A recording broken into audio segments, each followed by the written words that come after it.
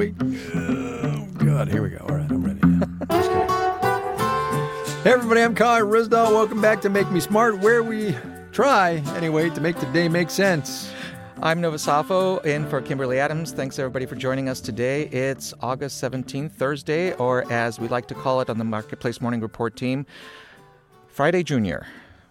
Friday Junior. You know, Indeed. I loved, well, so when I was on the morning show, which was a very long time ago, but I did the overnights for 4 years. And the thing about the overnights was you always earned your weekend. By the time Friday morning rolled around and you were off the shift and it was 7 o'clock, 8 o'clock in the morning and you were done and you'd been up since midnight, because that's when, you know, the show was out of L.A. back then as opposed to New York, you'd really earned your weekend, man. You were like, you had earned your weekend. And if you played your cards right, you got a 3-day weekend because you got Friday, Saturday, Sunday.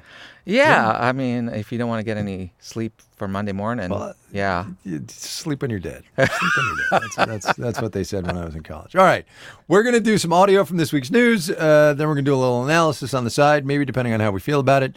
And that's what we're going to do. All right, so let's play that first clip. I'm not here to declare victory on the economy. Our economy is stronger and better than any industrial nation in the world right now. But we have more work to do. We have a plan that's turning things around. The Inflation Reduction Act is a part of that plan. Bidenomics is just another way of saying restoring the American dream. So, the President of the United States, obviously this week on the 1-year anniversary of the Inflation Reduction Act being passed. So look, lots of good stuff in there. I would submit for all that the Democrats like to point to that as a crowning achievement. Oh, Bonds. Hang on a minute. Let me get the dog. Bonsai, come here. Bonds, come here. Bonsai, come here. Come here. That's a great Bonds, name. Come here. Come here. Does it look like a bonsai tree? Well, she is short and stout, and were she a larger dog, it would not be appropriate. She's sort of a miniature version of a bigger dog. Yeah, I suppose that's true. Awesome. She's very sturdy. Anyway, so Biden and the IRA. So look, the Biden administration is taking credit because that's what politicians do, and they should take credit because politicians and presidents also get the blame for the economy when it's not their fault. So I have no problem with the Biden administration claiming credit for having reduced inflation and all of those good things that the Inflation Reduction Act was purported to have done. The catch, of course, is that that's not really what it did. I mean, there were some ancillary measures that did reduce inflation at the margins, but mostly it was a bunch of other stuff that the president wanted to get done, which you can't blame him for. And also, I saw the other day that he gave this speech where he said, I'm sorry we called it the Inflation Reduction Act because there's so much other stuff in there. And I'm like, Joe, you did that as a sop to Senator Manchin, so don't whine about it now. Right. Anyway, that's my quick take on the IRA. Holding this up back then. Yeah. I know. I mean, I think part of the issue is they have to cram so many things in these giant bills to get everybody on board and it's something for everyone to get it passed. So it's really hard for the public to wrap their head around, okay, what did legislators approve and how is it affecting my daily life, so they can make kind of a informed decision on whether they agree, whether they want to keep going that way or not. So I think that's part of the problem. It's very, very tricky when it's hard to know what's in it. I mean, even I had to kind of go back and remind myself, I had to go back and remind myself. And some of the things in here, I honestly had forgotten he was in there, you know. Like you can already apply for putting a solar on your roof and getting tax rebates. I thought that hadn't kicked in yet, but you can get a 30% tax credit. It's there. But when you get that tax credit, do you put it together? Do people say, "Oh, that's from the Inflation Reduction Act"? And they go, "Oh no, great, well, that's money, thank you." That's the problem, and that's the challenge that the Biden campaign is going to have in the next 6 to 8 months. Right? Yep. Is convincing people that they should get the credit for all this stuff that's happening, when in fact people don't connect the administration in power with good things happening in the economy. That's an old saw.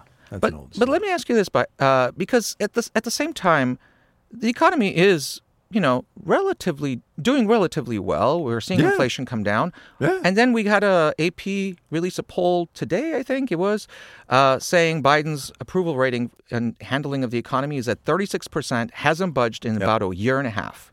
Why? Yep. Yeah. I don't know. Because, so people remember inflation at 9%, right? Yeah. Which it was a year ago, instead of the 3% it is now, or the 1.9% it is in the past 90 days. So that's the biggest thing. Part number two of that is that when Jay Powell, the chairman of the Fed, said these prices were going to be transitory. So first of all, he was wrong on inflation being transitory. But we all misunderstood what transitory meant, right? We said, the Fed chair says price increases are transitory. That means they will go up and they will come down. That is not what happens, right? Yeah. They have gone up and they have stayed up. And that's the challenge now that the Biden administration has to deal with. It's that frustration every time you go buy something and it's more expensive than it was 2 years ago, 100%. And you think, the economy's in trouble, even if it 100%. Isn't. Yeah. Exactly. Agreed. All right, lead us on. Let's do it. Next clip. So sometimes I work from home, and because I'm actually neighbors with some of my other Swifties, Kelly and Jane. But this is one where sometimes we'll actually stop by at local cafes, or because of internet connectivity issues, we'll even hit up some of the local bars. This is one where they know to make us the virgin drinks. So. Wow. So talk about changing work culture, right?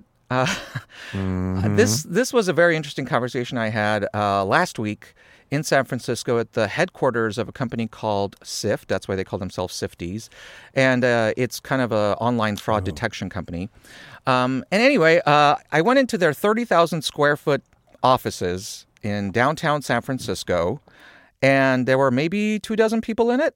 It's designed for 200. Sheesh. Yeah. And they're only open on Wednesday. So I went on the one Wednesday when they were actually open.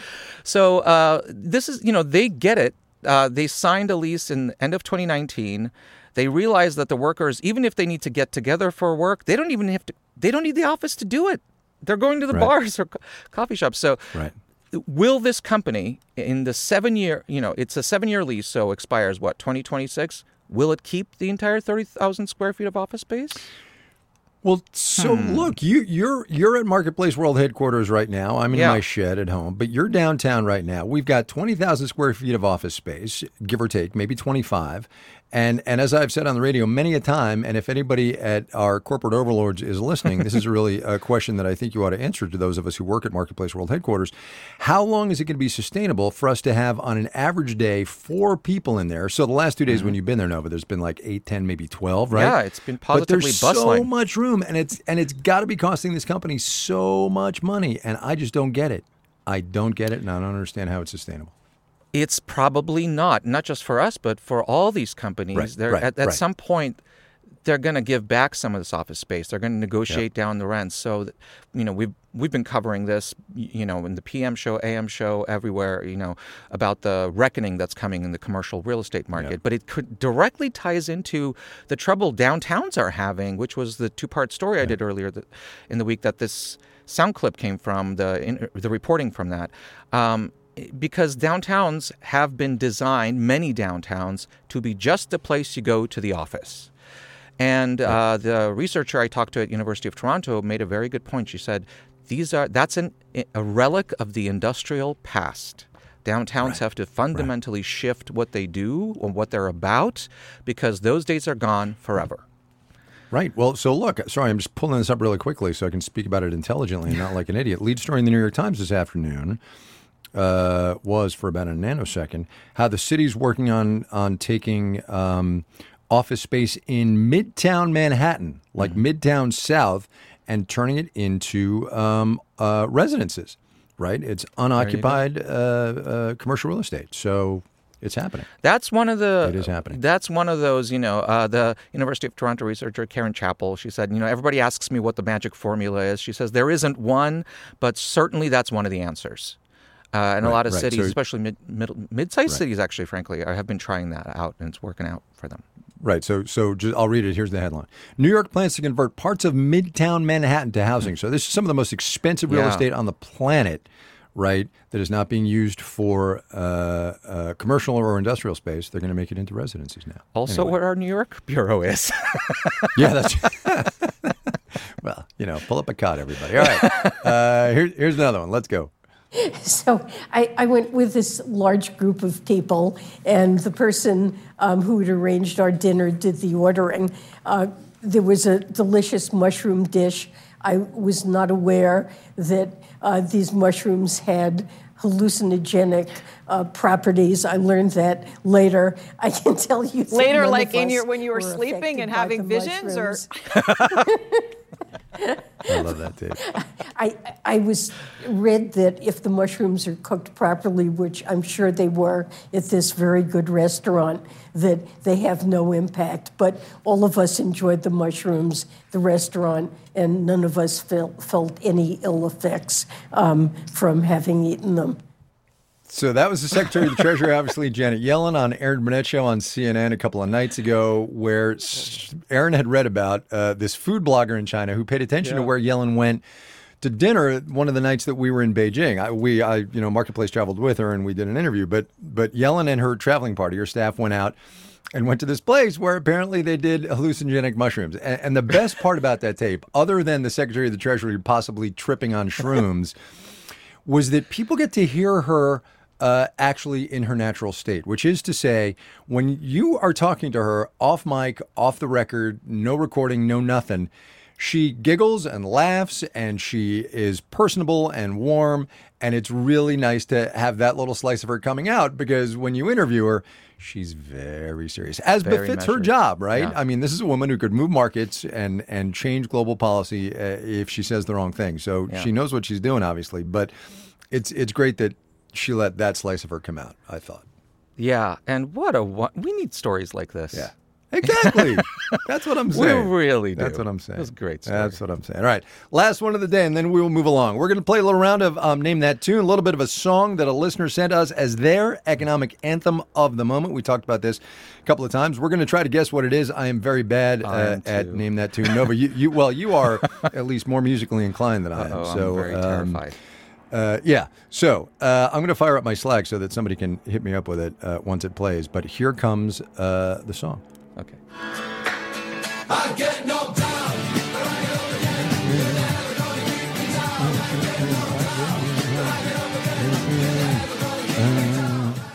I want. Is that like Chumbawamba idea. or somebody? Come on. Is it Chumbawamba? Somebody hit me. Somebody hit me. I might be right, which would be amazing. Yes. Hey! Yes. Tub thumping by Chumbawamba.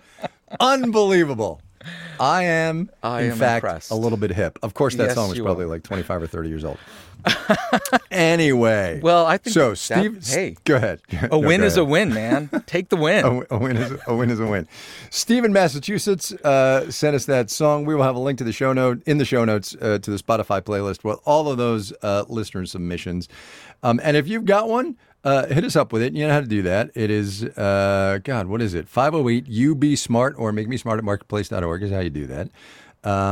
Here are the lyrics. Thank you to Marissa Cabrera. I get knocked down, but I get up again. You ain't never going to keep me down. I get knocked down, but I get up again. You ain't never going to keep me down. I think it's ain't never going to keep me down, right? Anyway, there we go. I You sing guys every now and then have on this podcast. so I much don't know fun what on that this was. show. I'm a little jealous. Well, And tomorrow we get to otherwise- drink alcohol, so it's really great. we do. Although, I have to figure out how much I can drink because I have to do a thing with my mother-in-law tomorrow night. But anyway, that's a whole different thing. All right, we're done for today. Tomorrow is Economics on Tap. I will probably have a beer because I want to. Okay. YouTube live stream at 3:30 Pacific, 6:30 Eastern. Sign up for our weekly newsletter while you're just hanging around waiting for that. We'll share reading recommendations, let you in on what we are drinking for a happy hour tomorrow, even though Ellen Rolfes wrote me at like 5 o'clock my time this morning and said, what are you drinking tomorrow? And I said, I don't know. I'll figure it out later. Marketplace.org/newsletters is where you can sign up for those. She wrote me yesterday afternoon, and I frantically went looking for an answer. There you go. Make Me Smart is produced by Courtney Berg-Seeker. Today's episode was engineered by Charlton Thorpe. Ellen Rolfes, the aforementioned Ellen Rolfes, writes our newsletter. Our intern is Neelafar Shabandi. Marissa Cabrera is our senior producer. Bridget Botner is the director of podcasts, and Francesca Levy is the executive director of digital. I'm just gonna say here, I'm better than I thought I was. Chumbawamba, I said it was 25 years old. It was released in 1997, 26 years ago. What? How good am I? That was me You dropping are. the mic right there. You need to buy God, a I'm lottery on fire. card today. I am on fire.